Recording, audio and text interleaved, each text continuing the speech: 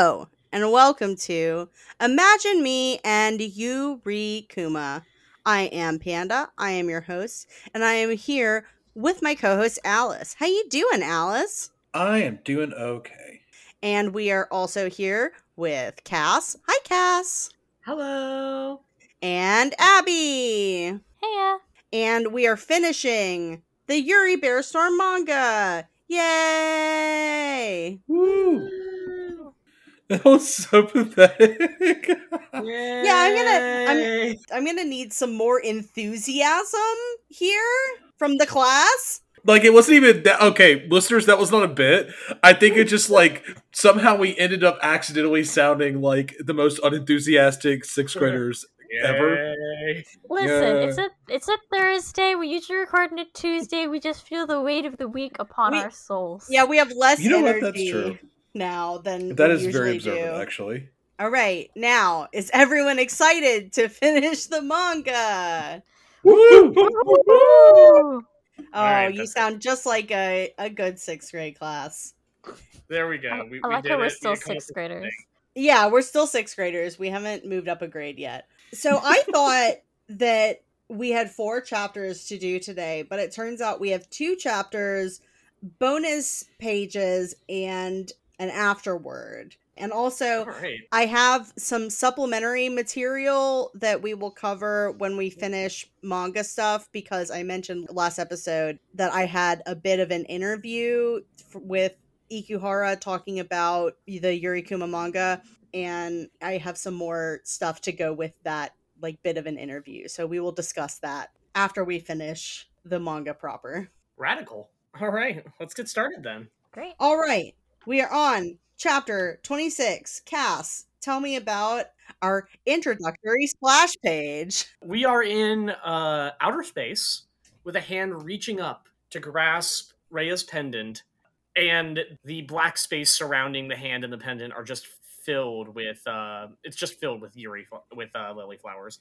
I We almost are said in Yuri lily flowers, space. and I'm like, that is technically correct, but also, god damn it, I speak English. Notably, we cannot really tell whose hand this is, because this is the only part of the image. There's not like an adjoining part of it, and it's just a hand. When I saw this for the first time, I know I'm very brain poisoned, so the first thing I thought of was hand and lovable hand. And I hope you die. I hope we both die. If you've been playing the Imagine Me and Yuri Kuma manga edition drinking game, where you take a drink every time we mention No Children by the Mountain Goats. Nice. It's appropriate. Please continue. All right. So on the next page, we get.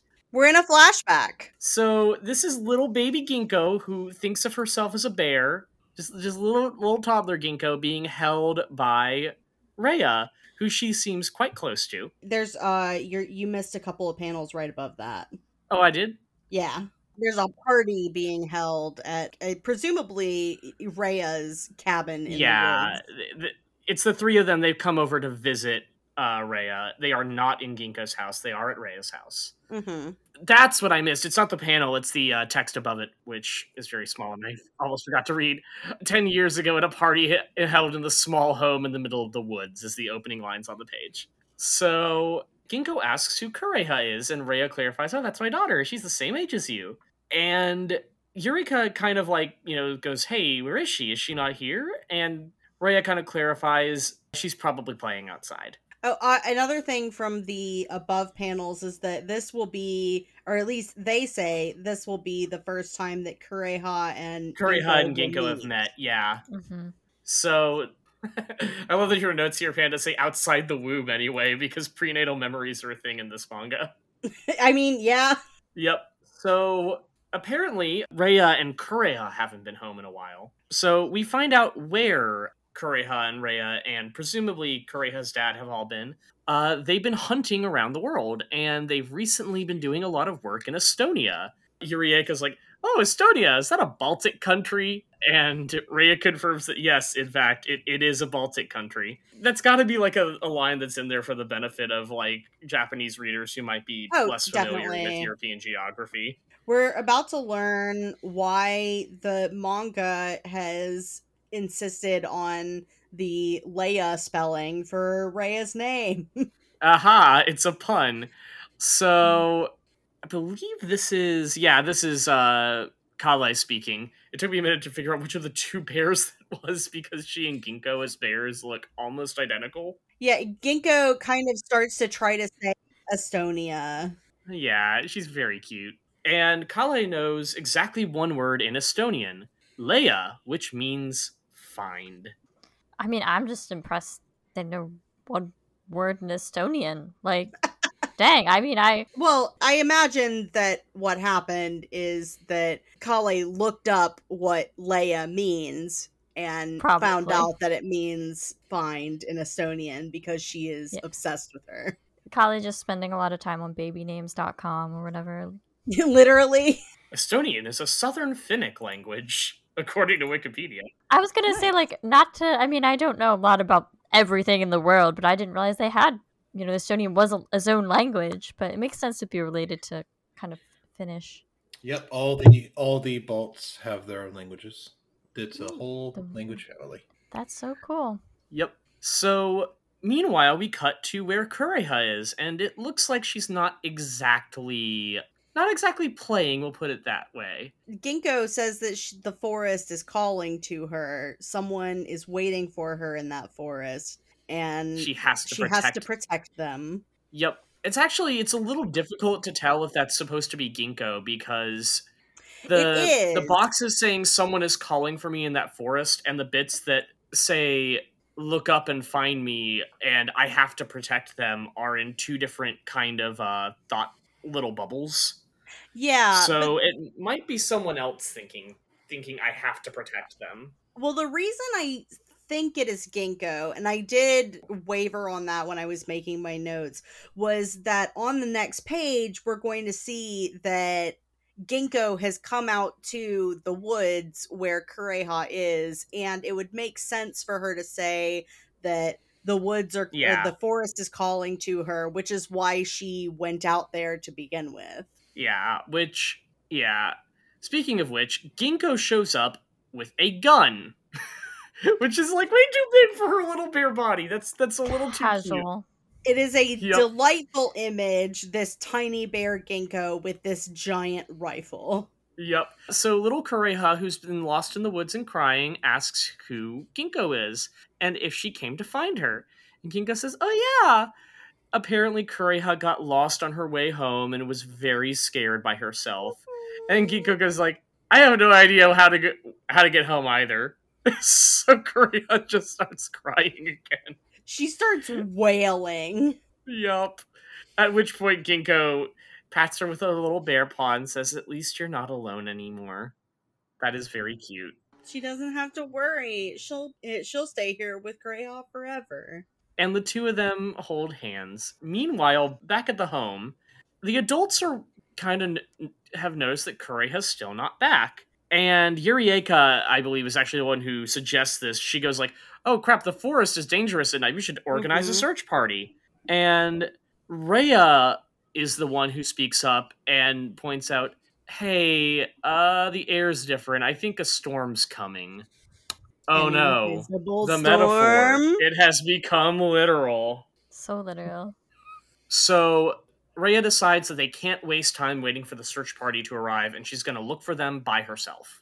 And while Yurieka protests, Rhea just goes like, "It's going to be fine. I know the forest better than everyone else." Yurieka's insistence that there are wild bears out there notwithstanding. Rhea responds to that with, "Taking care of bears is my job." I love, one, the image of it's because it's Bear Yurieka saying there are wild bears in the forest. So that's funny. Yes. But also, she's not a wild bear. She's domesticated. But also, Rhea saying taking care of bears is my job, considering like that Yurieka and Kale are quote unquote both bears. That is cute. I just like that. Unfortunately, Rhea, as she's kind of declaring, taking care of bears is my job, realizes that she should have locked her gun cabinet because her rifle's gone. This whole manga was a gun safety PSA this whole time. It's gun control, advocating for gun control. In all fairness, I feel like it's not out of the ordinary to have thought that a toddler is not going to be able to carry a rifle out of the house. Not a long gun, definitely. Although they don't visit, a lot. There is a reason you are supposed to, 1, keep your guns unloaded, and 2, keep your cabinet locked at all times when they're not in use. In the words of Andre 3000, don't pull your thing out unless you plan to bang. Yeah, my dad had a gun safe that he kept very tightly locked up in his closet when he was alive. I only know my grandpa has a gun because we had to use it once to put down a rabid raccoon. Yeah, I have never seen where it is kept, and I do not know where he keeps the ammunition for it. Well, you can imagine me being a small child and just knowing that there is a very tall safe in the back of my dad's closet and not having any idea what is supposed to be back there. Wow. Yeah, anyway, so 1, the gun's gone. That's bad. 2, Kale's picked this moment to go, oh hey, Ginkgo's gone too. She must have gotten outside without us noticing, which, props to Ginkgo. Her stealth, off the charts. She had to get out of the house carrying a rifle, a loaded rifle. Yeah, I'm surprised it didn't go off in the house as she was dragging it around. She has advantage on her stealth rolls because Kale doesn't pay attention to her. But say, to be fair, Kale has a passive perception of a 5. Exactly. Rough. Rip. Speaking of passive perception, it has begun to snow. And poor Kureha is cold and sleepy in the snow, which is a bad, bad, bad thing. And however old the two of them are at this point, I think they're probably 6 or 7, 5 or 6, probably. No, because they mentioned this was when Kureha was 5, so they're about 5 years old.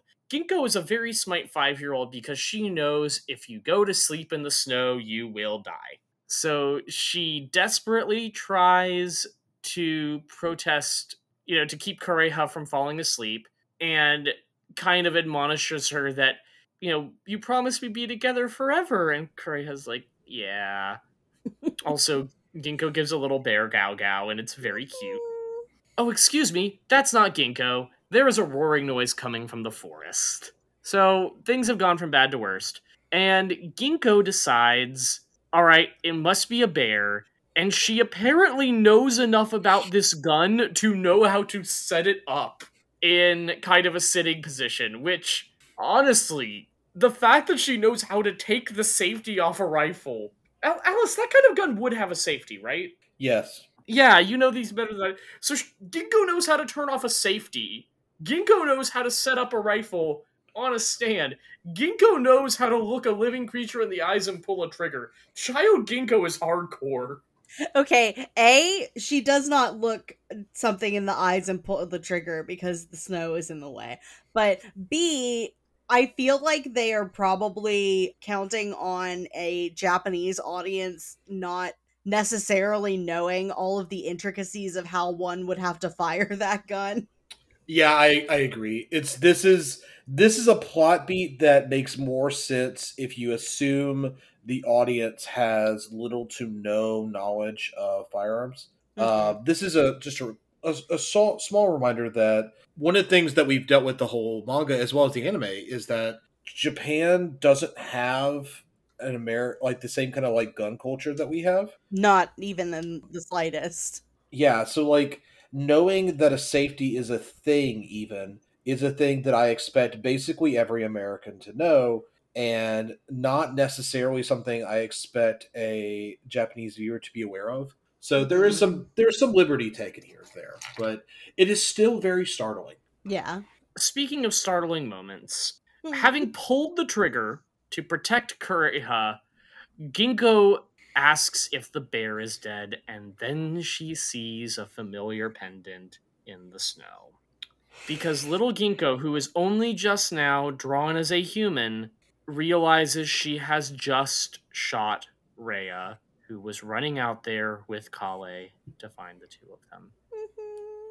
And In the present, Ginkgo thinks back that she shot Leia 10 years ago and left her body in the forest and came home alive. Apparently, after the storm ended, all the adults went back into the forest and Rhea's body had already disappeared and they couldn't find it. So she must have been eaten by a wild bear. Which is really grim.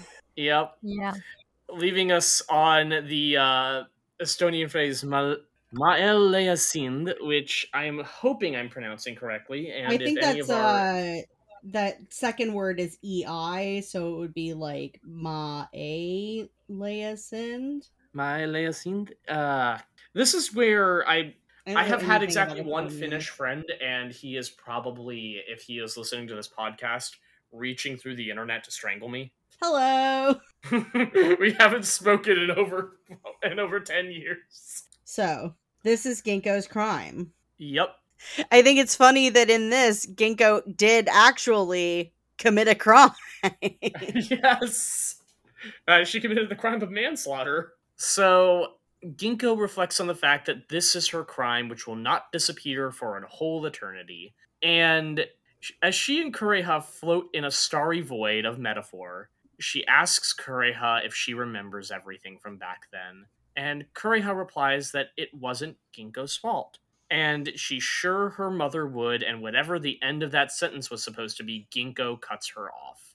And it's notable that while she is saying that to Ginkgo, Kureha is reaching out to try and tie Rhea's pendant around Ginkgo's neck, which is very sweet. Again, the two of them are floating in a starry void, and the way that they are positioned is like very... It's meant to look like they've just woken up together in bed. Yeah. It's very cute. Or they've been laying together in a bed. Yeah, it's very sweet.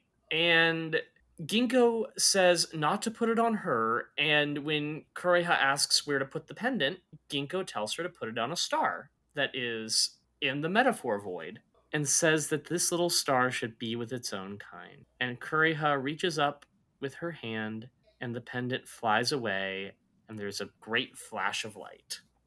And we cut back to reality, where Kureha has opened up a secret compartment in the school's flower garden where her mother's rifle is.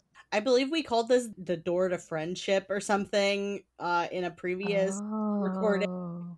Yeah, this is exactly where the door to friendship was in the anime. Mm-hmm. And it's got a gun inside. Guns were your real friends all along.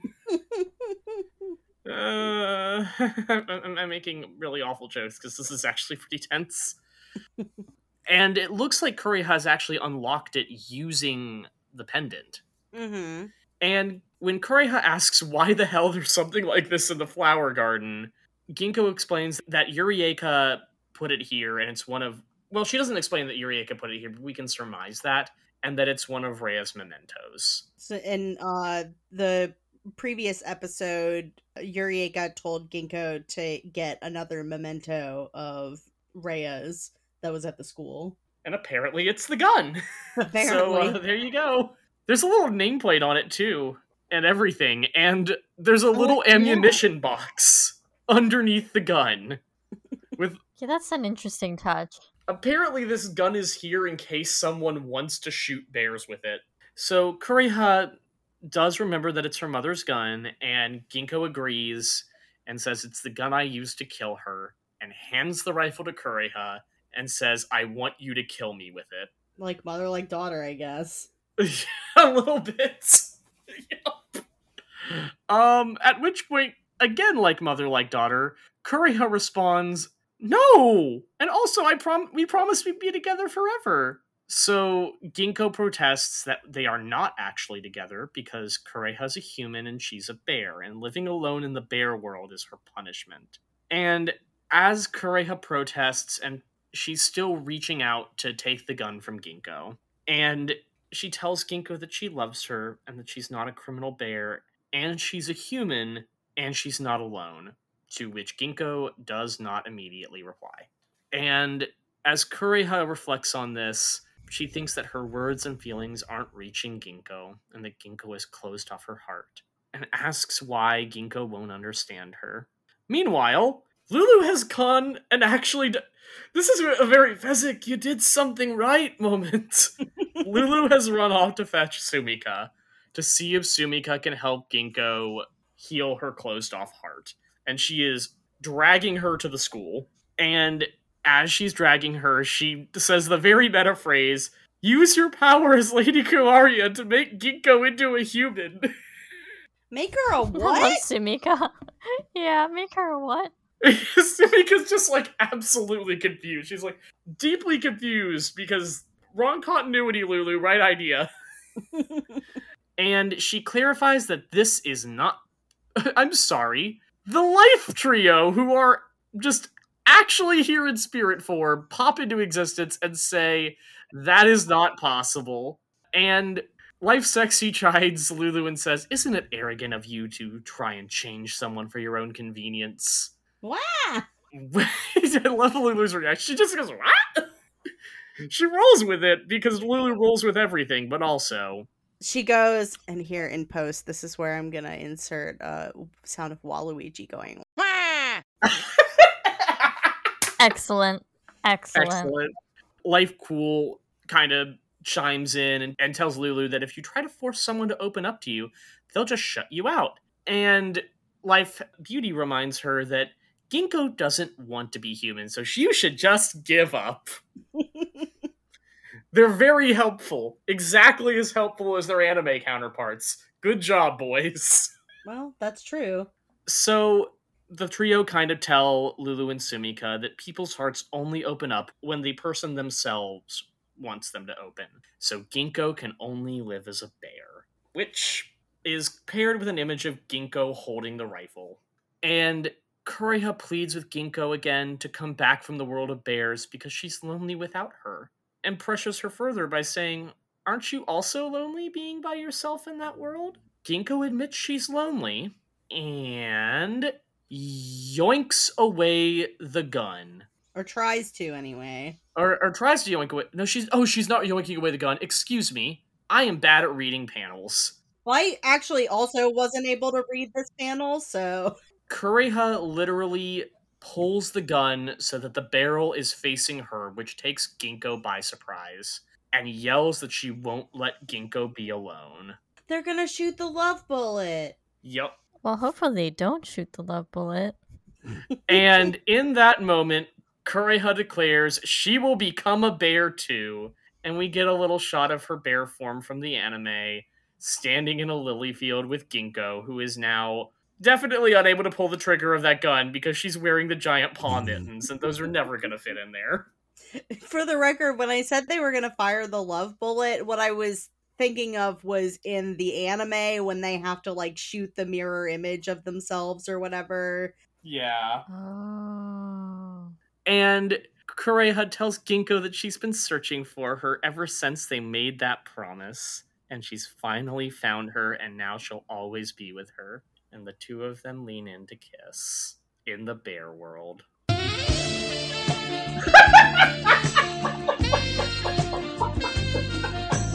Jesus fucking Christ. Right on time. Oh. Did you just restart it on me? No! It looped. It looped. I had to stop it. Panda doesn't miss. I like that you guys are never prepared. I should be Used prepared it a by lot. now. I Not have in used this it manga. several times as we've been recording this manga, and you're never prepared, and that's just really the best for me. I'm so mad. That's our girl. All right. Next page, please.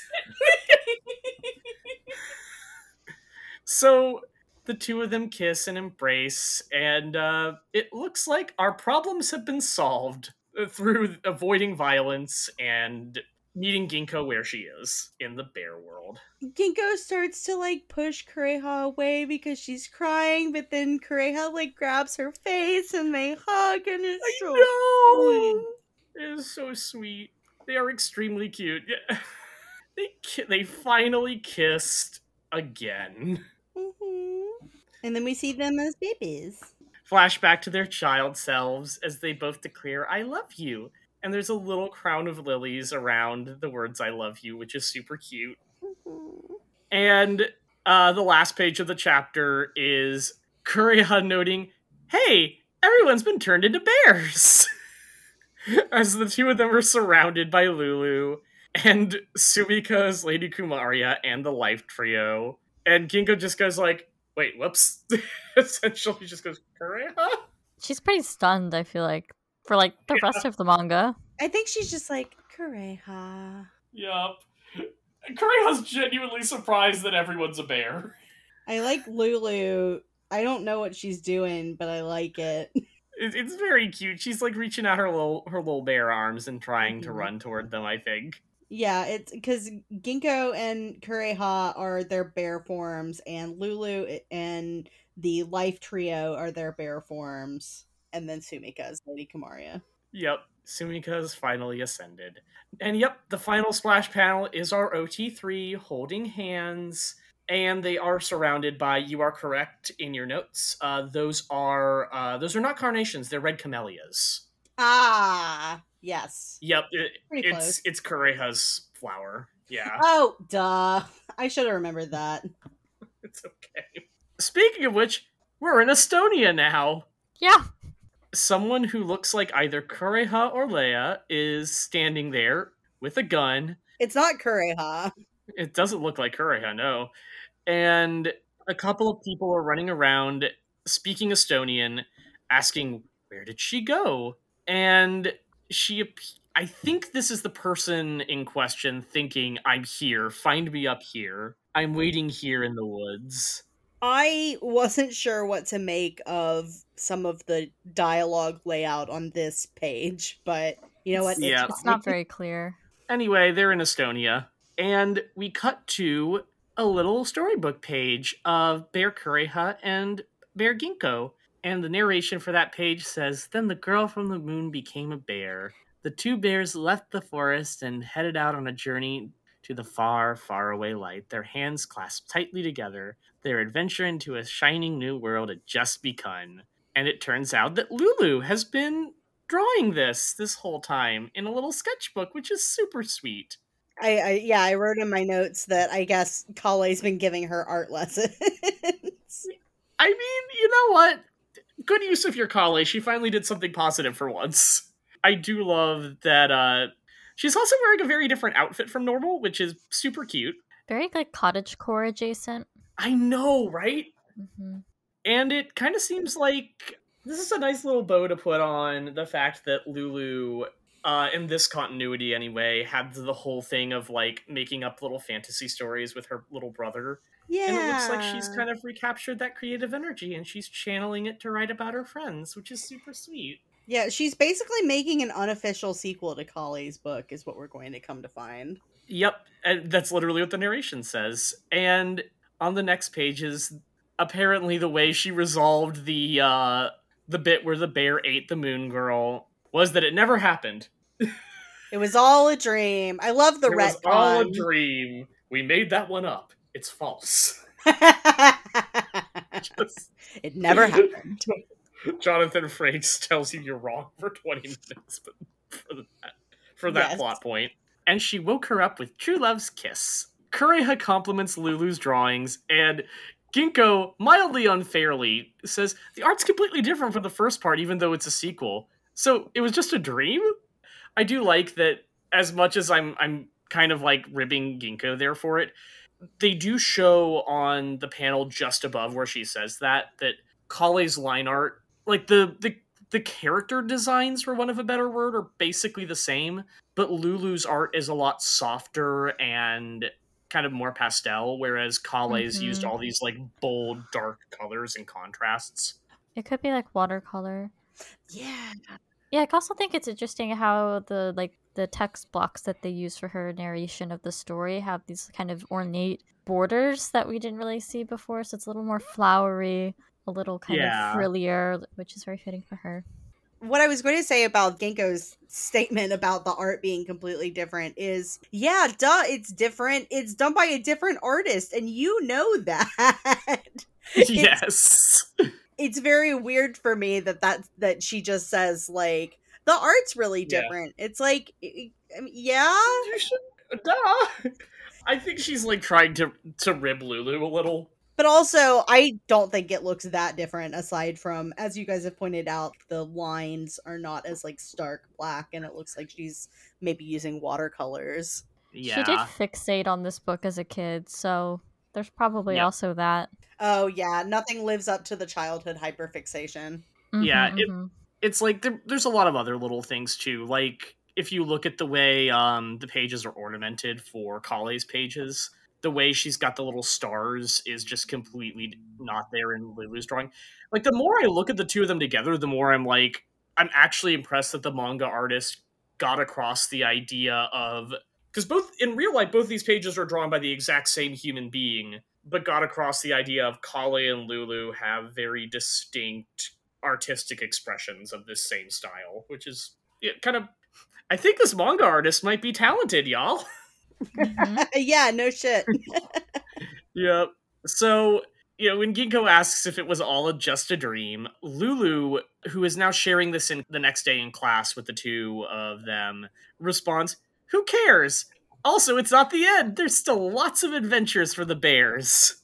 Once she wakes up from the dream, a truly fun adventure will begin." Lulu's franchising this. This is now a children's book series. And Ginkgo, finally being nice to Lulu for a change, admits that lots of new adventures sounds fun. Yeah.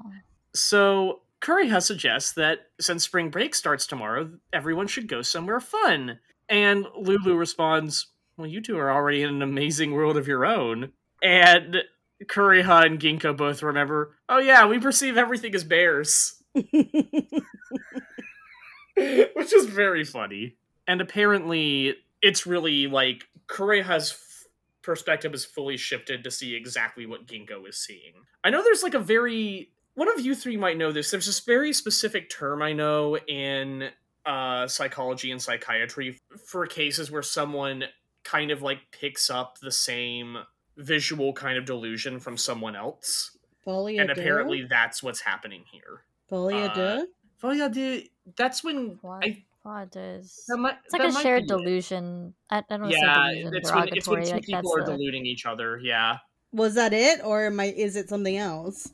I'm not sure, but I'm gonna go with that. I know that is an actual term. I just can't remember if that's the medical one. Googling it, it's defined as an identical or similar mental disorder affecting two or more individuals, usually the members of a close family. Oh, well, there you go. All right, Okay. it is that. Oh, My favorite Fall Out Boy album. Abby and I both know this is the Fall Out Boy album! And it has bears on the cover. Like, really, it's all just like a deep I didn't cut. even think about that! There's a bear and then the guy in the bear suit. Yeah. Oh, it's just bears all the way down. Bears really are the Arca and Telos. No. I was literally about to say that. And we laughed at him. And we will continue to do so. We will. Apparently, this particular visual kind of... Delusion seems like a kind of harsh word here, so I'm looking for... Apparently, the shift in Kureha and Ginkgo's perception is so total that the only person either of them perceives as human is Kureha's mother in pictures of her. And Ginkgo responds that, "Yep, you two were the only two humans. But it's my fault that Leia's dead and that you're a bear now."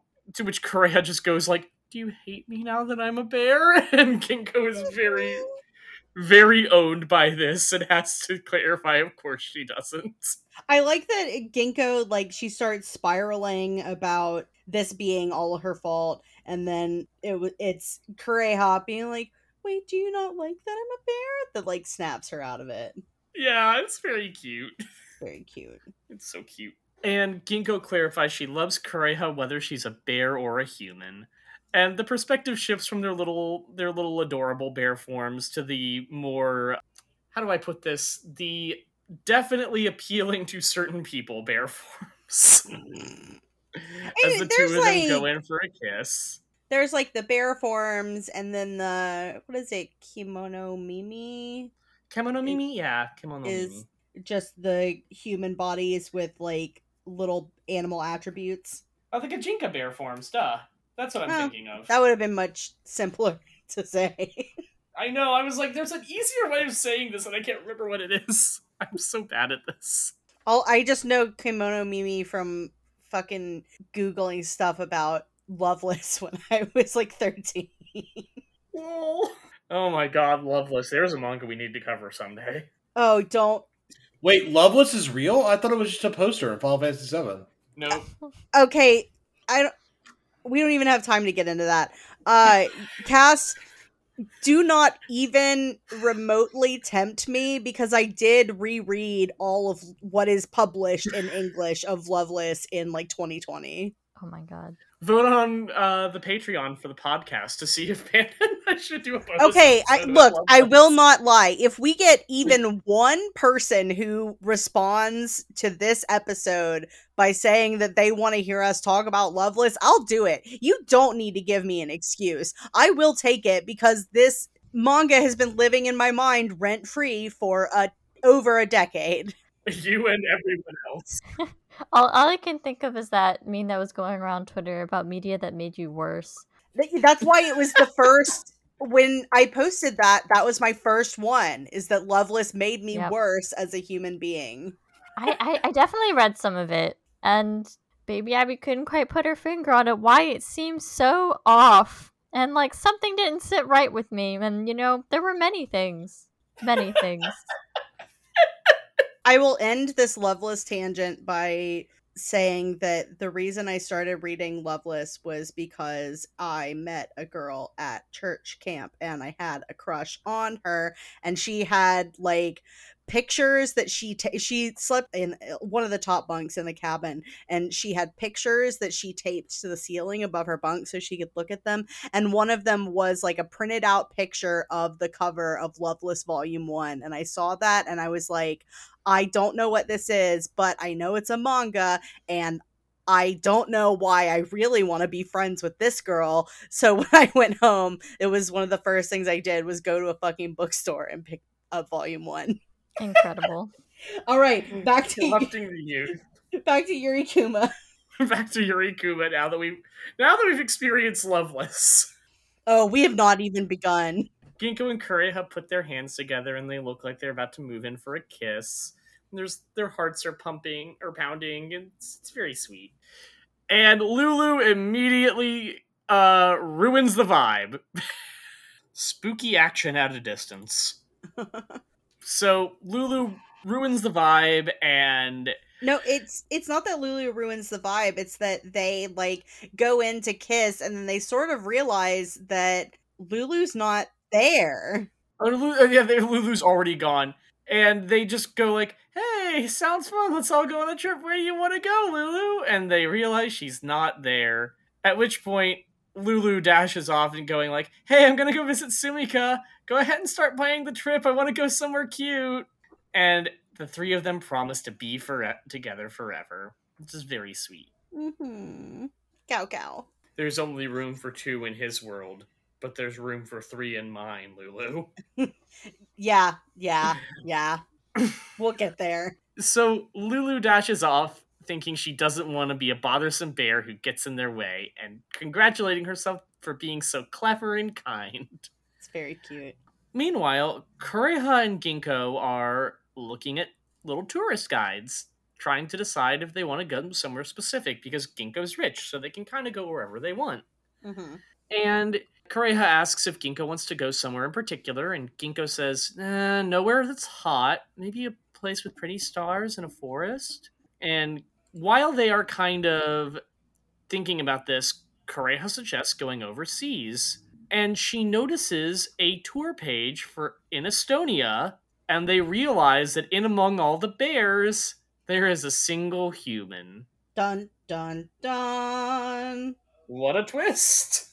Meanwhile, over at Sumika's place, Lulu has dropped off little teddy bear Milne to ask Sumika to take care of him, because she's going on an adventure over spring break. And she specifically clarifies she wants Sumika to take care of Bear Milne. And Sumika goes, of course she will. Mitsuko is also there and goes, is there another Milne?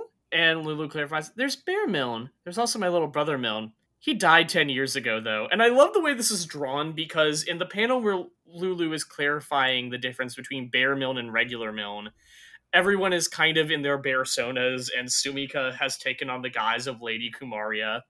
And the panel below where Lulu just kind of brings the vibe down by 100% by going, oh, he died 10 years ago, though. Everyone is drawn as humans. It's really powerful. Like, it's very simple, but, like, it's really effective. Like, kind of breaking through that illusion. Yeah. And Arizona's just like, oh. It's great. So, Lulu clarifies that the two of them are always together, so it's fine. And, when she's asked, like, oh, so he's still alive in your heart, you mean? She goes, yeah, that too, but also, this is the world I met him in, so he's in everything I see. And Sumika responds that she knows the exact feeling, and Yurizono is very confused. And while they're talking about that, Lulu gets a phone call from Ginkgo, who announces that they found Leia. Oh my god. Who is possibly still alive. Yeah, I know I read this first, but this was a twist that I'm like, I'd completely forgotten about this. I have thoughts about this, but I'm going to save them until we are done with the chapters. I definitely have thoughts too. Yep. So, Kale and Yurieka are on a three-way call with Lulu and Kureha and Ginkgo. And Yurieka is very insistent that Leia definitely died 10 years ago. And Lulu protests that they never found her body. And Kale kind of clarifies, or Yurieka kind of clarifies, that even if someone could have saved her, she can't imagine that Leia would have lived and not tried to contact her friends, or her kid, or her husband. So Ginkgo protests that there's still a chance, and either Kale or Yurieka tells her that she doesn't have to feel responsible for Leia's death. I thought this was Yurieka just because Kale, only really is slightly out of frame. Or slightly out of frame during this call. But, it could have been either of them. I think it might actually be Kale, because if I'm remembering the previous chapters right, Kale is actually the one who says that to Ginkgo in one of that's true. The only moments where she's been a good parent this entire story. She probably should have said that to her 10 years ago, but, well, late now. Better late than never. Ginkgo protests that she really wants to see Leia, and she's sure that Kureha wants to see her even more. And Yurieka kind of goes, hey, chasing after this is kind of going to be harder than if you just accept Leia's death, essentially, but, do you really want to do this? And they're like, yep, we definitely do.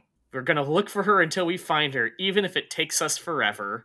Also, I love that I did not notice this detail before. Kureha now has a little moon pendant to match Ginkgo's star pendant. I didn't notice that either. That's really cute. So cute.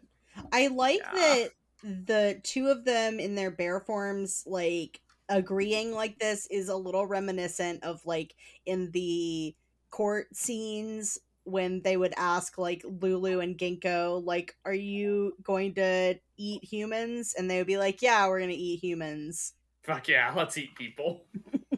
And Yurieka relents because, hey, if they're sure, why not? So Lulu, Ginkgo, and Kureha go to meet in front of the flower garden to pack their bags. And Lulu's a little bit absolutely too excited, and she's like, we don't need anything, let's just go to the airport. Which, given her battle plan for, confronting Ginkgo's mother was literally just, let me just hop a plane to a foreign country, I'll be fine. Yeah, I was gonna say, that's literally what she did, so... Yeah, it turned out fine. So, Yurieka does the very sensible thing of asking if the woman in the photo that Kureha and everyone found looks like a human to Kale. And Kale goes, I'm not sure.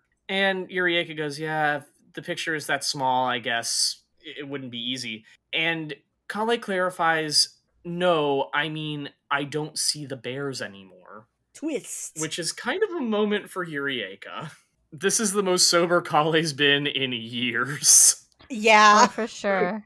Eureka's face is very telling there. Yeah, just this moment of, wait, did you just have a personal growth again?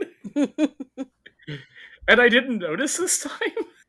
And it wasn't in the middle of like a big meltdown. So as soon as, Kale says that, the two of them decide, you know what, we're just going to go to Estonia too. And the events of the last few pages play out. Lulu is very happy that Ginkgo has gotten very strong, and she's very glad for her. And it must be because Kureha became a bear for her, but she doesn't think that's the only reason. And Kureha and Ginkgo hold each other's hands. Because even as we hold each other's hands, we know that the warmth will not last forever. This is a very Japanese sentiment of like, things are beautiful because they are finite.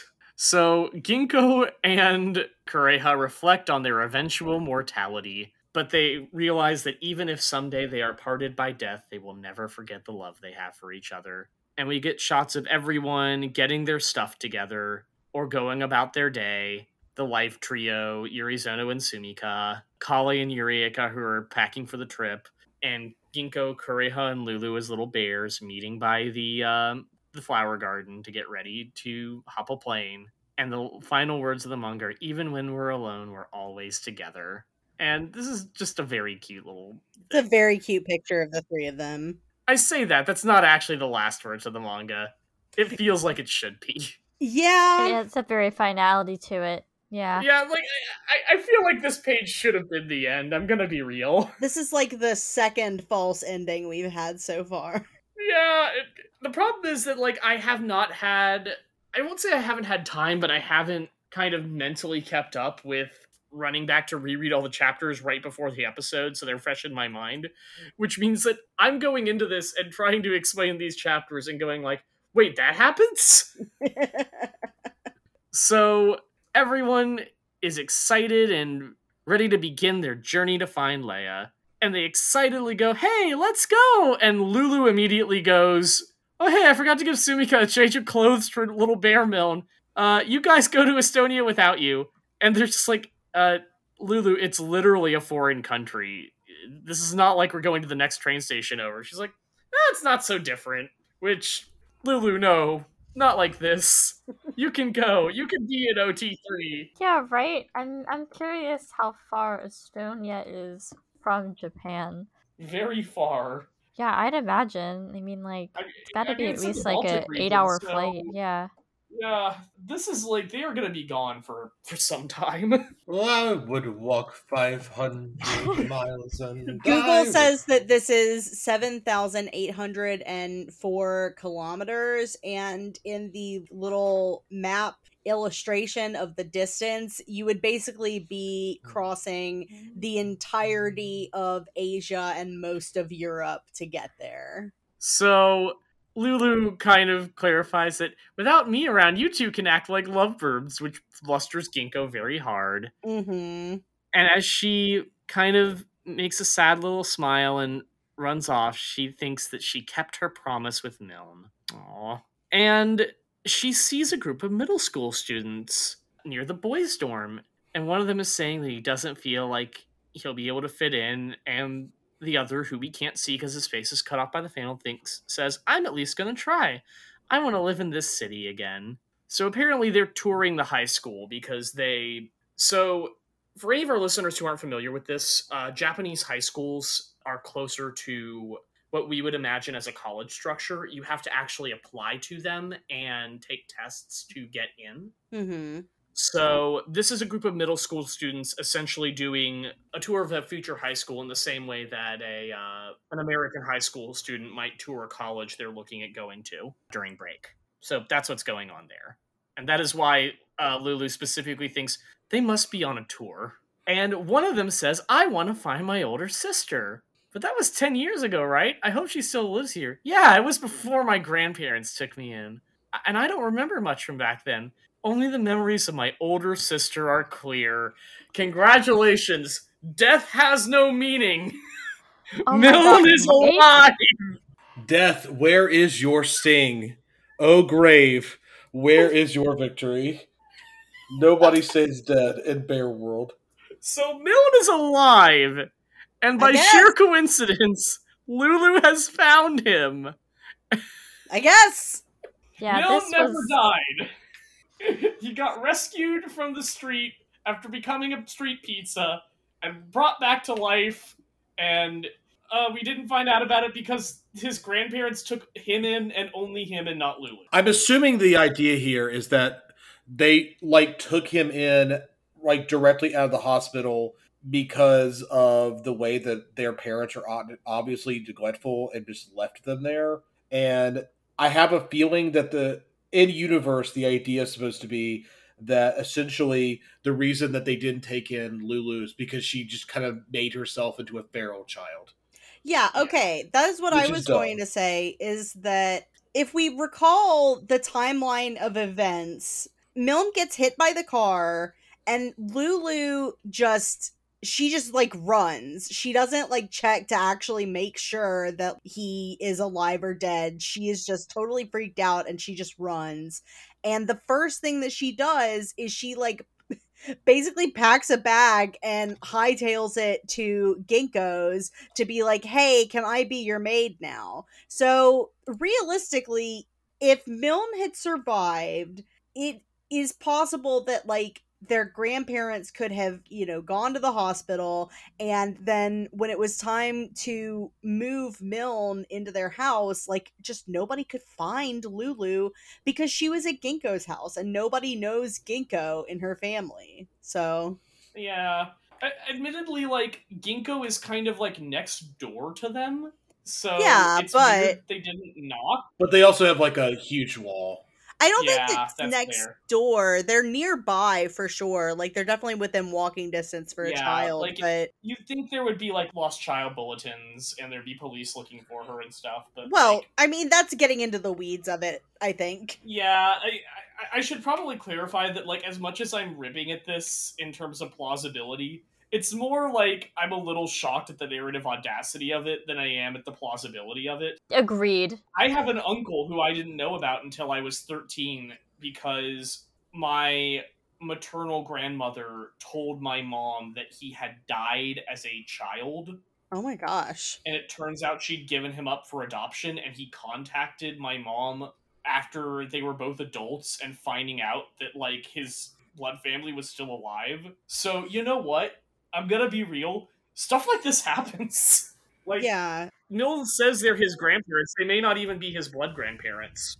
Well, and I find this less hard to believe than I do the Rhea thing, because there are far few threads that can that can be sort of wrapped together with the Rhea situation than there are with Milne, because none of them ever saw Rhea again, including Kureha's dad.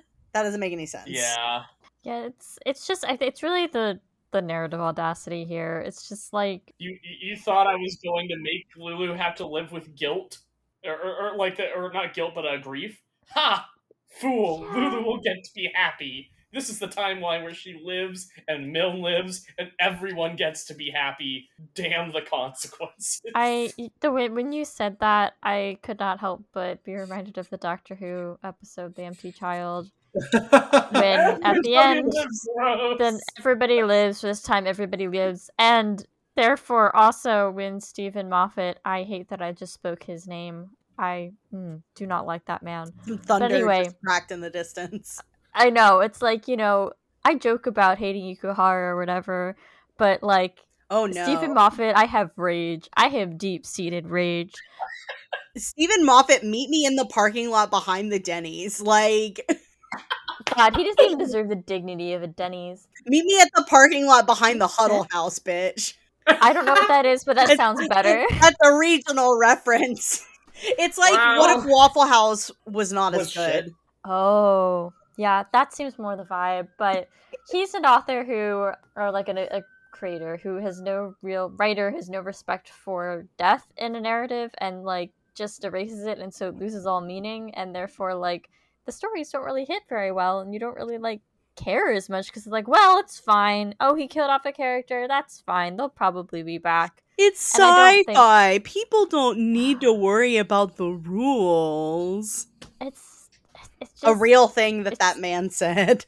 God, I despise him. I don't think this manga is quite Moffat levels, to be clear. Oh, but no, it's a not similar even problem. close. but Yeah. it's a similar issue, and especially in the like the 11th hour here, it's like, I mean, I want Lulu to be happy. I am Team Lulu, but I think Lulu should be happy with her girlfriends, as well as, as her own person and all of that. And I'm glad for her, but it didn't feel it added much. Just the narrative audacity, like, I unkilled Milne. You can't stop me. Okay, we have so many thoughts about the ending of this manga, and we literally have like a page and a final panel. So yeah, let's get through this last page. So we got Ginkgo and Kureha at the airport, and the two of them reluctantly decide to go ahead without Lulu. They apparently were waiting on her because they were kind of hoping that she was kidding about the change of clothes for the bear doll, which, I mean, it's such a transparently bad lie. Yeah. And Ginkgo kind of points out that there's literally 2 seats on the next available flight, which is kind of a sign. And points out that Lulu does, in fact, have the resources to catch up to them soon, which, like, given that all of them basically probably have access to Yurieka and Kale's untold millions at this point, yeah, that's probably fair. Lulu will come if she wants. And it's not like it would be the first time Lulu just decided, I'm going to fly to a foreign country. True that. So after deciding it's going to be fine, Ginkgo has a moment where she stops and reflects, and Kureha asks her what she's thinking about. She goes, I was just thinking you really are a bear now. Yep, that's right. And the ticket seller calls out and says that this is Yuri Bear Storm Airline, flight to the unknown, because the ending of this manga might just actually be metaphorical. And as Kureha and Ginkgo lean in to kiss, the flight announcer calls, no one knows where the girls are going, but that's all right. No, we know they're going to Estonia. True love has the power to awaken and change the world. The end. The end. Okay. So the actual end. So can we just have a moment here? All right, I feel like before we have the moment, we probably should just wrap up the stuff so we can finish this goddamn manga that we love. Well, okay, yeah, we can do these bonus pages before because we'll get to ranting and then we will forget that we need to do the bonus pages. That's kind of what I'm thinking. Yeah, just let's get it all done. All right, Alice, tell me about this bonus chapter. All right, the first one we have a splash page of which one is the This is Life Beauty. Okay, I always want to call him Life Cute, but he's not. I always wanted to call him Life Adorable. Beauty. Which he is addressing the audience. Thank you for reading to the end. This is the last chapter. The last bonus chapter. We get some cut scenes from different chapters. First one from 21. I think this is actually the only cut scene. The rest of them are like little meta scenes. This is actually kind of cute. It's a little 4-Koma style. Kureha's trying to get her to take medicine.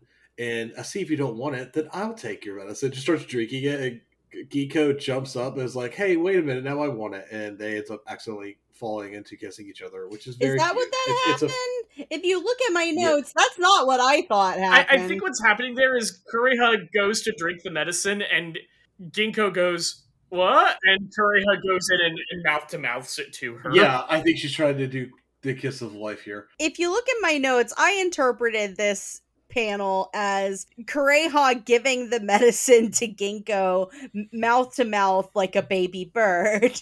Yeah, I thought the same thing. I don't know if that's what this is supposed to be. I think it is. That's how I interpreted it. Okay. I wasn't thinking of like a baby bird, but more like, when in like dramatic movies when somebody's dying and If they did actually cut this from the manga, that is a great loss, because this is genuinely pretty funny. I think it would have slowed the momentum of the chapter, Yes. so I think it's good that they just kept it back here. It's canon, though. It happened. I mean, it's in the Kureha volume. definitely gave Ginkgo mouth-to-mouth. Yeah, we just didn't see it happen. It happened off screen. Let's see. This page is called Katyusha Akai, which I realized that actually Katyusha is in the anime. She's one of the students, and she Yes. dies pretty early, and I just did not associate her with Katyusha in this version because we see her more in like the maid outfit than we do in her uniform for the high school. Yeah, this is just another 4 It's just like the joke of it is basically that Lulu is kind of like, why do you always help out Eureka so much? And she's really psyched up for some kind of dramatic backstory, and then it ends up just being that their names sound cute when you put them together, and they sound similar to her, which they don't to me, but also I'm not pronouncing them like a Japanese speaker would. Yeah, Katyusha like got their passports together and stuff all for the trip. And when Lulu asks why she always helps Eureka, she's like hoping like, could it be another Yuri love backstory? But no, it's just because they both have interesting names. And that's it. I think it's because like they both have like Russian names or something. I can't tell. We have a 4 about Kaoru. I keep wanting to say Kawaru because my brain works. Well, I mean, it's like from Evangelion. It's just a different spelling. Yeah, how they couldn't fit her into the manga story, and they're like, "Is she a student there in the manga universe?" Eureka's like, "Yeah, she's over there." We point to out the window to her with hearts all around her eyes. I can't actually read what she's saying. She is saying, "Wow, Miss Hakanaka is looking over here," and then Eriko, who is walking with You her, really like her, don't you? says, "You really like her, don't you?" And it's she looks like you when you were younger. Not only does she look similar, she even wears her uniform in the same rumpled way. That's because a girl you used to play around with got married to a man. She gave birth to a daughter who looked just like you. She dresses her daughter up like you and forced her to come here to the school. And Kat was like, what's her name? Was like, oh, that's so scary. That woman's tenacity is fierce.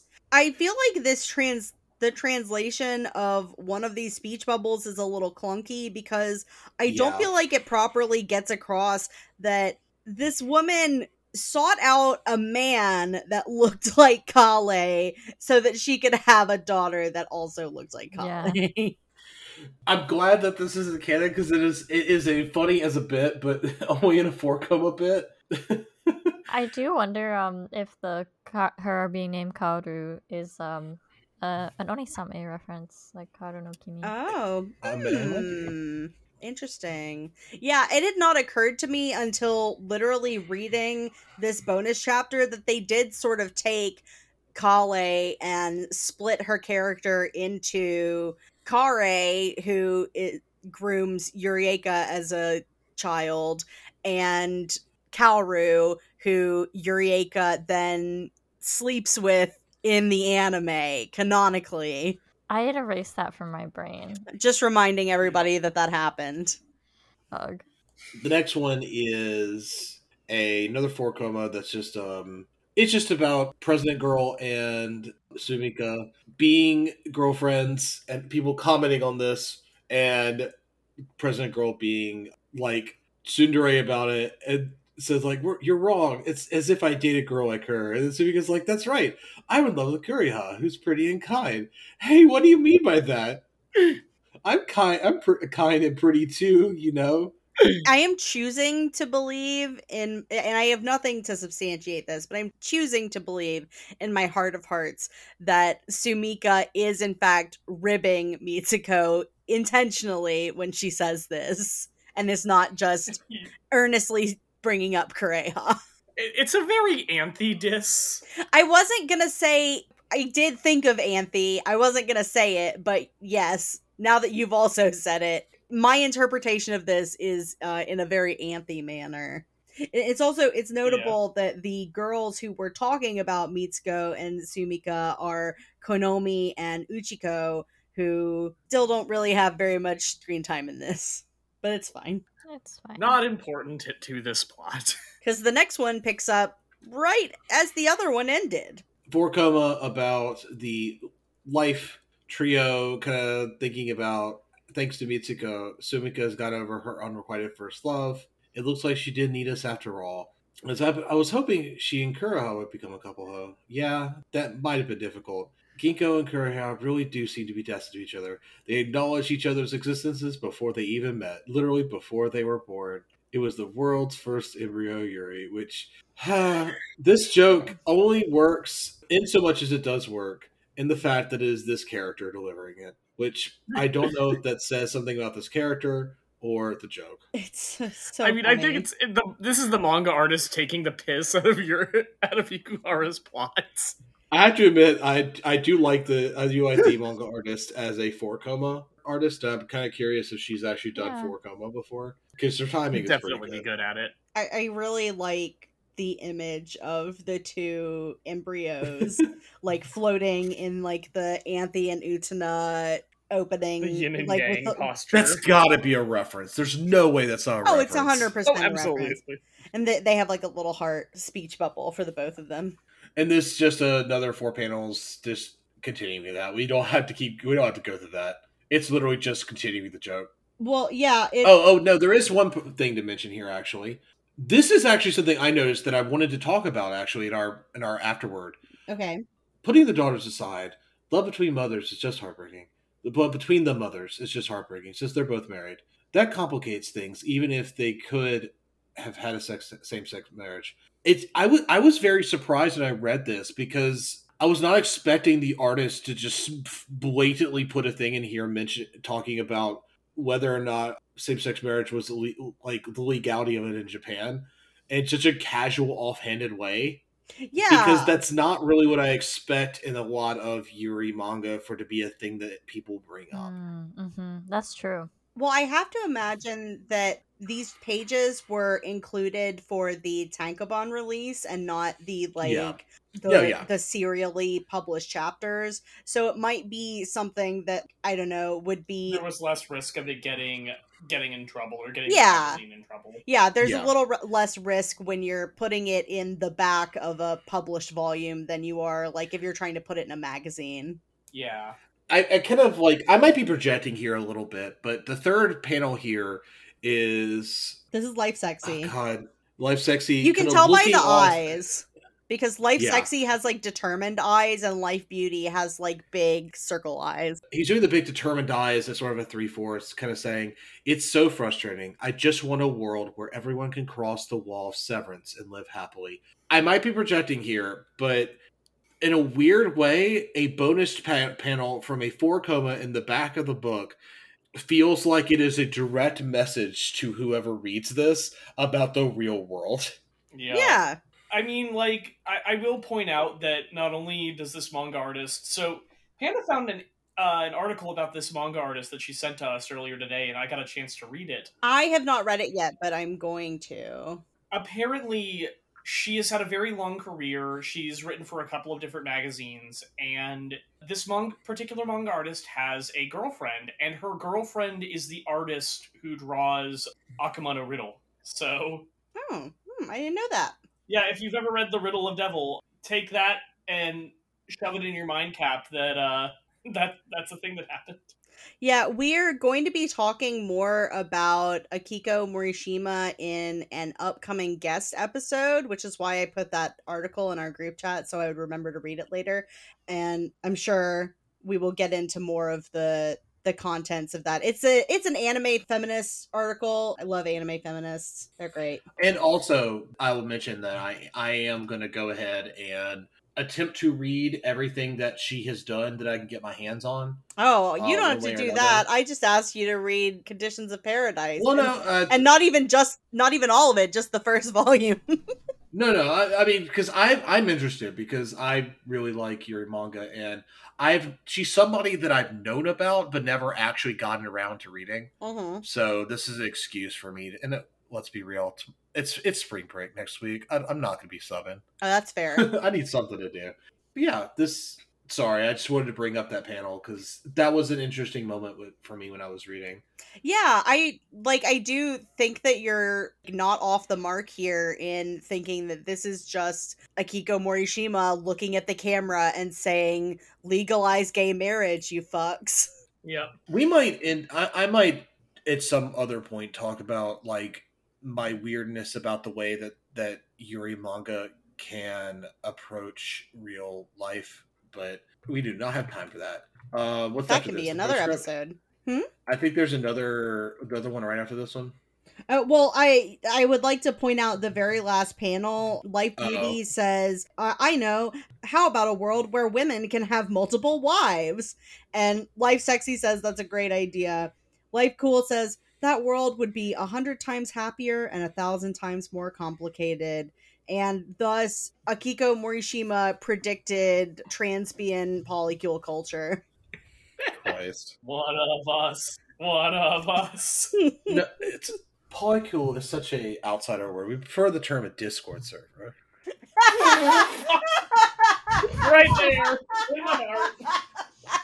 People always tell our stories. We never get to tell our own stories, and that's why everyone doesn't know that like the correct term is that's the correct term. Excuse me for my ignorance. Alice, we have one page left. Yes. Hey, Kuria, this is a line. I want to immortal. When I die, I want this like this panel to be on my gravestone because it's the most baffling, incomprehensible, weird thing I've ever seen. Which is that was a memory from my distant past over a picture of the two like fetuses who are implied to be Kuriha and Giko. Hey, Kuriha, were you a breech baby? Which is just the fucking weirdest thing I've ever seen. I'm gonna cross stitch that on embroidery hoop for you. Well, in this case, it actually kind of made sense to me. Like, I guess Yes. it's implying that, yeah, Yeah. Kuriha was upside down, so in the picture, because they're in that yin-yang kind of formation. So it's just silly. It's a joke about their posturing, yeah. Mhm. I did not understand that. Huh. I knew what a breech baby was. I didn't know the term for it. So when I saw this, I was like, what does this mean? So when I looked it up and saw that it was, when a baby is basically upside down in the womb, I like this joke. I think it's great and hilarious and really good. Yeah, now that you've explained that to me, Abby, I actually do think this is a good joke. It's so good and so funny. Okay. I'm willing to give it to the author. That is a good goof. The Yurikuma manga. The goof that keeps on giving. And of course they have the whole so you forgot most people wouldn't remember to begin with. Yeah, I'm fine with that. What do you mean? In other words, even if I lose my memories, I'll always love you. Me too. And they're holding hands. It's very cute. It's very cute. It's very adorable. cute. And we have our afterword. And we have our afterword. Very fancy little border again. And we have here, this is from Akiko Morishima. This may be my personal interpretation, but while watching Yuri Bearstorm, I sensed the theme of when a life ends, something is left behind, and I tried to incorporate that into the manga. Because your true love has the power to awaken and change the world. I'll use the word awakening at the end of the series not only for its literal meaning of to wake up, but also to allude to reincarnation and evolution. My small and modest dream is that when everyone wakes up from their own dreams, their worlds will continue to awaken. Also, I hope that Ginkgo and her friend's love will continue to shine brightly like a star in the night. Akiko Morishima. And they got little three bears holding hands at the bottom. Mm-hmm. What a great thing to end on, though. It's really poetic. I like especially the line about the star in the night. Mm-hmm. Yeah. Well, that was it. That was the Yurikuma manga. What did we all think? I mean, I mostly liked it. I'll qualify that in a sec after everyone gives their own takes. I had a much more positive take on this manga doing it for this podcast than I did going in. I think it's very good. I think people should read it. It is obviously very different from the anime, but that is not a knock against it. Also, can we talk about Milne coming back? What the hell? Yeah. I mean, it's supposed to be like kind of the same thing as Rhea coming back, I guess, which I think that, well, hold on. I'm going to ask Alice, what did you think? And then I'll get on my rant. I like this a lot more. My original reading of the ending of this manga was that it felt like they had accidentally set up this idea that queerness could only exist, and this was kind of equating it with being nuts. Oh. And yeah, so I was not prepared to enjoy this again because that's where I had been. Reading back, I understand why I had that reading and also don't really have it anymore. I can see how you might have gotten there, but I also don't think that is the text itself.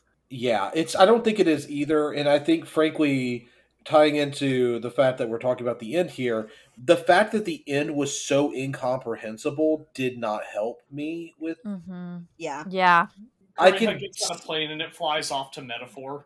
I can speculate about what they're trying to do here in the end, and that would be fine, but it would not be. If I do that, I'm gonna be off base to an extent.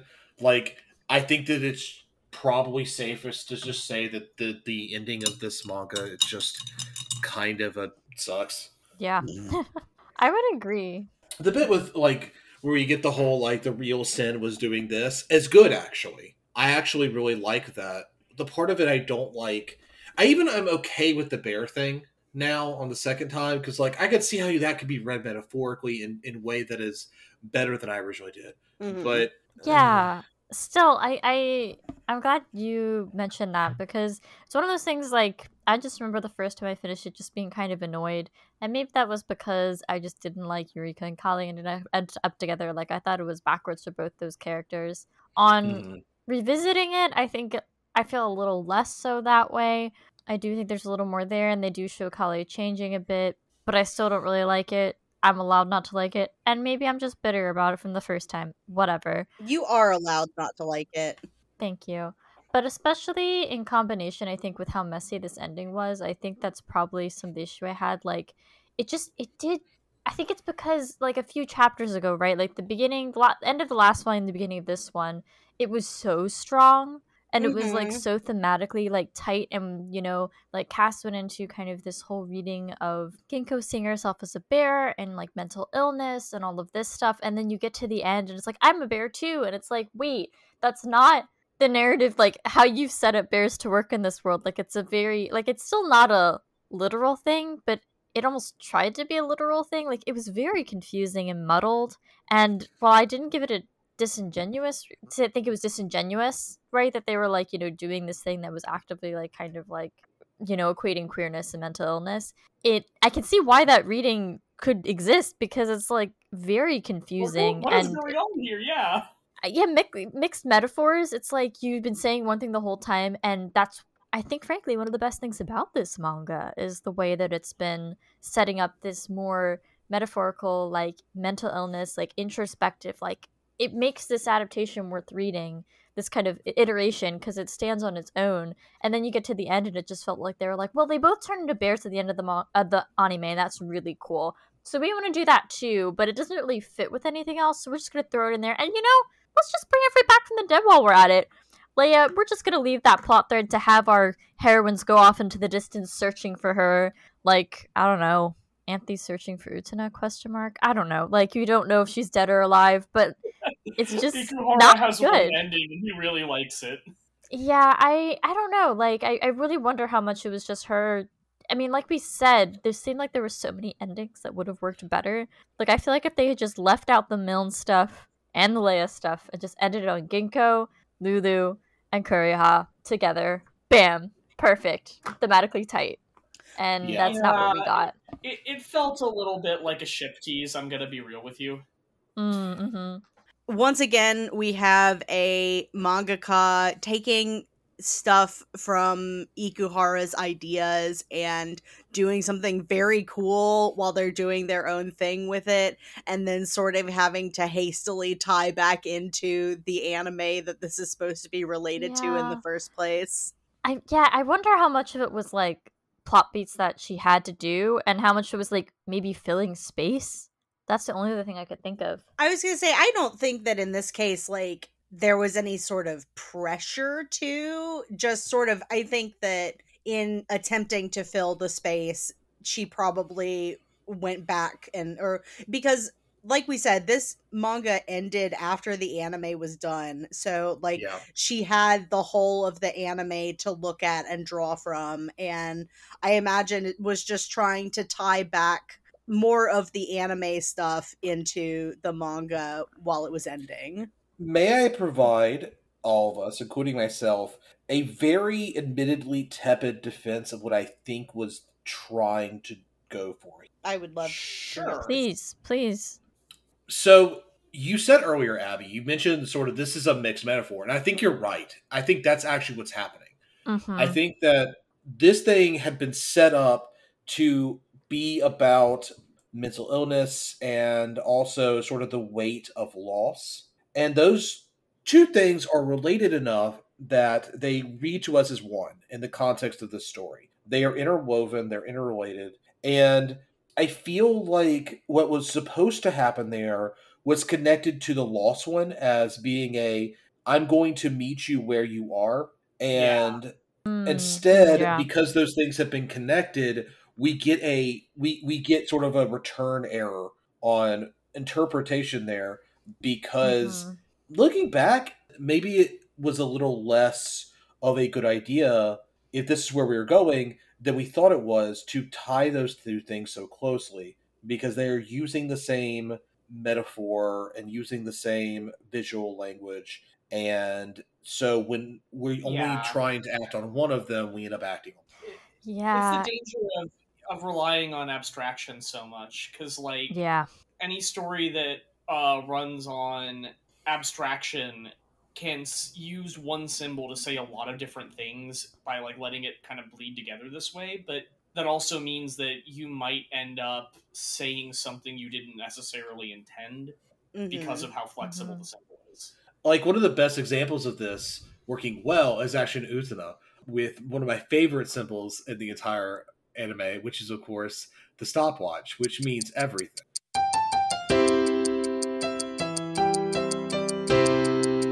You know, that one doesn't make it Everything and cute. nothing all at once. Mm-hmm. The stopwatch is the Arca and Telos of all things. Oh gosh. Fucking hell. I actually feel like, okay, my feeling is about the end of this manga are kind of a little more mixed. I will say that, like, it's weird that we're talking about this, like, Akiko Morishima made the call here, because we know that the manga was plotted by Ikuhara. That's true. So, on some level, Ikuhara either wrote this or he signed off on this. So, Mm-hmm. it's worth looking at this as like also an extension of Ikuhara's creative vision and creative ideas. And Oh yeah, I'll blame him any day. Oh, for sure. Don't need to tell me twice. yeah, and I think like in this case, this is Ikuhara using similar language to the end of the anime together with the story that's been crafted in the manga so far. And Yeah. there's beats in here where it's like, I feel like maybe the ending got a little too precious trying to parallel the anime's ending too closely. Mm-hmm. Mm-hmm. Because in the anime, Lulu and Milne are also reunited. They're just reunited in death. Yeah. And Kureha and Ginkgo also fly off to an unknown fate, but it's more of a magical thing. And you know, here it's like showing it like this is the coffee shop AU version of all of those events. This is the ending of the anime you're familiar with, as interpreted through the lens of slow burn coffee shop AU fanfic. Of course, there is a darker, more serious implication here, Gus, that you've unfortunately landed upon. Which is, doesn't this whole thing have a big further up and further in vibe to you? Yes, it does. There is kind of a weird feeling of like, did they die? Is everyone dead? Oh. Has this whole thing Yeah. been heaven and we didn't know? That they're bears because they're dead. Yeah, I don't think that's what's happening, but it's definitely here. I don't like that. I mean, you could actually read bits of this ending that way. With Kureha and Ginkgo literally crossing onto a threshold. There's been some stuff in the manga that like plays with death as an overt theme in a way that the anime didn't. Like, it's not there, but especially if you're the kind of person who read The Last Battle 6 or 7 times and you Oh know my exactly God. what Alice is referencing by further up and further in. Oh, I did not get that reference, but I do remember the last battle. I haven't read The Last Battle in like 15 years. Yeah, further up and further in is what when everyone gets to Aslan's country, that's what kind of the rallying cry as they go further up and further in toward the heights of it. Gotcha. And I get where Alice is coming from on that, because I think that's kind of how these things have blended together. I do kind of wonder, I'm going to blame Ikuhara on this one if I'm going to blame, quote-unquote, anyone. because this really does feel like the exact kind of ending he likes to do with his characters. Yeah, yeah. I'm a lot more willing to give Akiko Morishima credit for the bits of this I like, because I think her art and kind of the subtleties of it have, in retrospect, been the thing that's kept this manga as strong as it is. For sure. I also like, as I'm thinking about, you mentioned like parallels, like thinking about character parallels, like I don't know if it's worth thinking about. I mean, so Kale stopped seeing the bears, right? So both Yeah. her and Eureka are on the same page now. And Kareha, gave up being human to be a bear with Ginkgo. So thinking back to that kind of foi de thing, is it like a kind of romanticization of that? That, just, I don't know, like it's such a strange thing. I will say that I think the implication there is that Kale has begun to heal. Yes, Kale has that's why. begun to go through the work of kind of Yeah. of untangling all of the things that were messed up in her, both because she was kind of a twisted person to begin with, but also because by Rhea dying. And by the way, I will say that it reflects, once you know that Ginkgo is the one who shot Rhea, I won't say it justifies Kale being a bad parent, but the fact that she was as neglectful a parent of Ginkgo as she is begins to click, as it's like, oh, you definitely had no idea how to deal with this and just bailed, didn't you? Because it's a difficult situation for anyone to process when someone you love very much is killed by accident by someone else you love very much. Yeah, it's interesting because we get to see Kale heal in that way, but then Ginkgo. There's kind of Ginkgo and Kureha. Yeah. Like, is Ginkgo going to heal? And there's a question there, and because I would say they're generally much healthier than Eureka and Kale. That's what's so bizarre about it to me. So I think in this case, we shouldn't be thinking of it as like healing, perhaps, and more as like processing. Processing, yeah. Yeah. At the end of the manga, Kale has finally processed her feelings about Rhea and her death. And she's actually able to see the world how it is, yeah. Yeah, she's able to kind of see the world how it really is, or she's able to see the world the way Eureka sees it. And, by contrast, Kureha and Ginkgo are both dealing with a lot of grief from the loss of Rhea, and Ginkgo in particular is kind of, racked by the guilt of I shot her. So Kureha meeting Ginkgo where she is kind of less, I'm going into your delusions now, Ginkgo, and more, all right, Ginkgo, I'm going to meet you where you are, and I am going to accept. It's both I'm going to meet you where you are, and I'm going to accept, what you are saying is reality as reality for your sake. But it's also, I'm going to hold up this burden of grief with you, and we are going to recover together. We're going to process that grief together. Which is still complicated to read because, well, the way that this visual language has been used. Yeah, I don't think it's perfect, but it's definitely the best I can come to. I'm gonna be real, if the manga had ended on the panel after Kureha, if it had ended on the panel with Lulu, Ginkgo, and Kureha together, it would have felt like, I don't think any of us would have these questions. No. Agreed, yeah. Yeah, I said I felt like we had two false endings. One, I thought that the scene where Kureha decides to be a bear could have been a fine ending.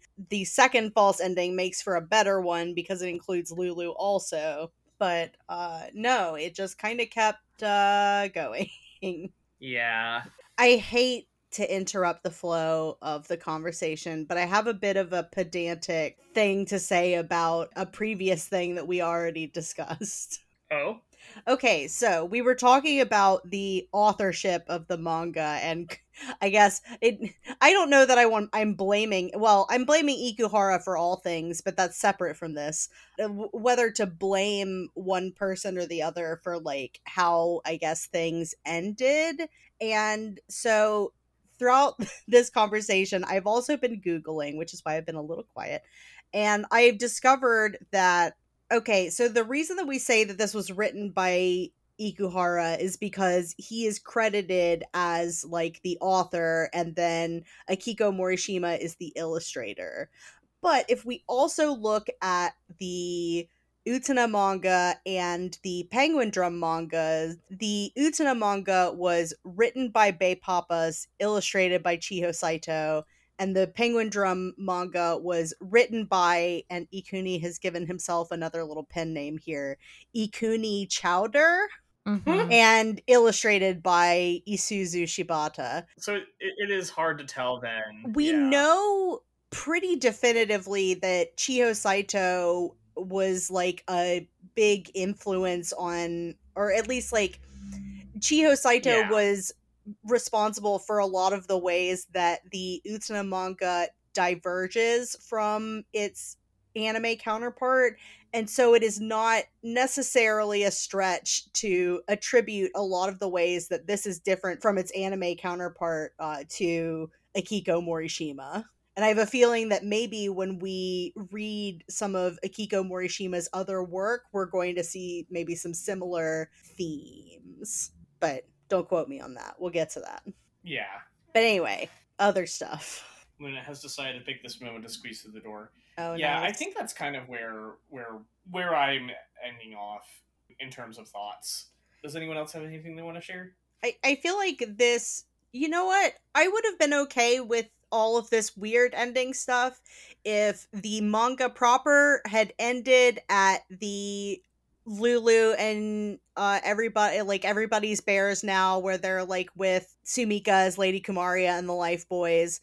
And then if we had had like the we're gonna go look for Rhea and Lulu meets up with the not dead Milne as like an epilogue, I would have maybe been okay with that.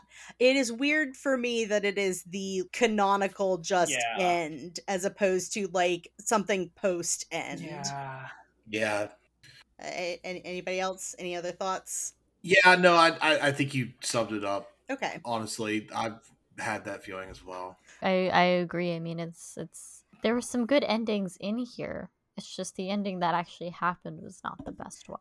If we want to speculate, it could be like Cass said, to fill pages, because they may have been contracted for like a certain number of pages, and then she just happened to come to the natural ending of the story a few pages short. Yeah, and it's hard because the manga has so radically departed from what the anime did. Mm-hmm. Like, there's no real guidance there. Yeah. Yeah. It could be that, like, either she or Ikuhara wanted to do a thing paralleling the end of the anime. It could be a lot of reasons. Yeah, I mean, there's really no way for us to know, because even if we asked, he wouldn't tell us. Yep. He would tell us the raccoon did it. I had some other stuff that I wanted us to like talk about and cover in this last episode, but honestly, we are running a little long. So what I think I might do is find a way to just incorporate that into a post manga bonus episode. And with this, I am going to unlock the shackles that have kept Abby chained to this podcast. and say that you're free to go, my friend, and thank you for your contributions to the coverage of the manga, because I have very much enjoyed your insight, your bitterness. It's been great. I know that sounds sarcastic. I have enjoyed like your I have an opinion. Your passion, like, you and I exactly managed to parallel on Kale the entire way through this manga. Just like becoming the yin and yang that keep the universe in balance. It was an honor to balance you out, Cass. I really appreciated your perspective as well. Kale is actual garbage. Oh my god. Yeah, and I appreciated this as well. I feel like I have a better appreciation for this series after doing this. And I'm just gonna pick up Eureka and keep her safe and away from everybody else. Well, okay, I'm gonna give a tease for what is going to be in the other stuff that we're gonna cover in a separate recording.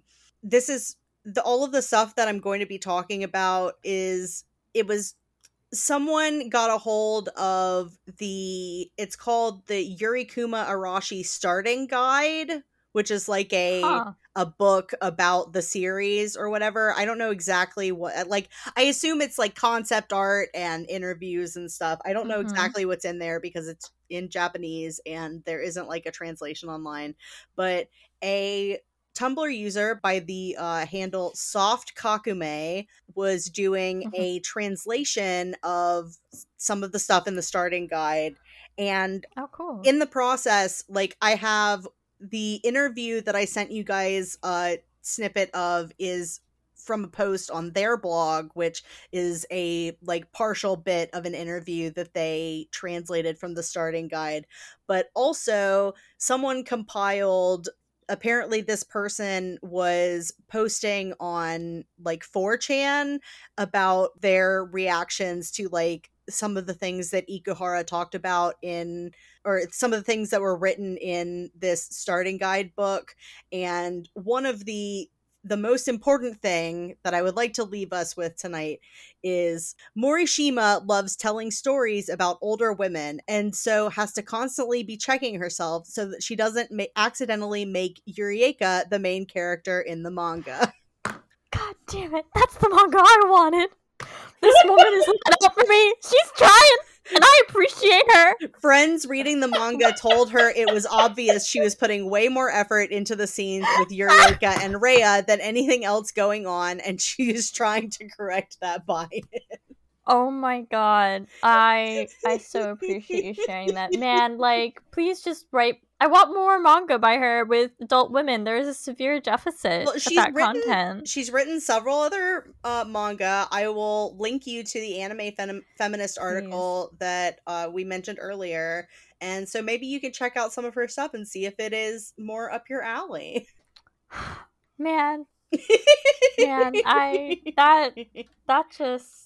just gets me. That just gets me so much. Like, between her and Hiromu Arakawa, Fullmetal Alchemist, like, just drawing all these amazing women, like, you know, like, handshake emoji, like, with me, I'm holding their hands, and I'm thanking them. Yeah.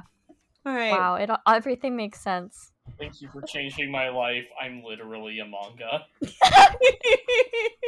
I think this is a good note for us to go out on. So, listeners, if you would like to follow this show on Twitter, you can do that at Utanacast. And if you would like to follow me on Twitter, you can do that at Impandanata. Alice, where can people find you online? People can find me at Lyrewolf on Twitter, which is LYREWUOF. If you do, I'm happy to talk about anything from pronunciations to anything I've said on the show. So send me a DM. And Cass, where can people find the podcast that you and Alice do? You can find Big Steppy, Alice and I's giant robot podcast, anywhere fine podcasts are sold. And you can find the Twitter account that we use to answer questions at SteppyCast on Twitter. Oh, a note on SteppyCast. If you are listening to this around the time it comes out, if you check it out right now, you may notice that we don't have all our episodes up. I accidentally let the SoundCloud premium lapse, so that should be fixed soon. I apologize for that if you have seen it and we're confused. Okay. I'm sure that you will have that fixed by the time this episode goes up. I believe in you. Yeah, probably. And Abby, where can people find you online? You can find me at Abby Says Words. That's ABBY Says Words on Twitter and Instagram. And if you would like to support this show, you can do that at utanacast.com. That's where you can find our Patreon. And thanks to our patrons, after the follow-up episode to this, the next episode we do... Well, the next episode might be a guest episode, but the episode after that will be when Alice and presumably Cass and I all talk about Wolf's Rain. So look forward to that. Awoo. Awoo. We're going to awoo at the moon. Gow gow, everybody. Gow gow!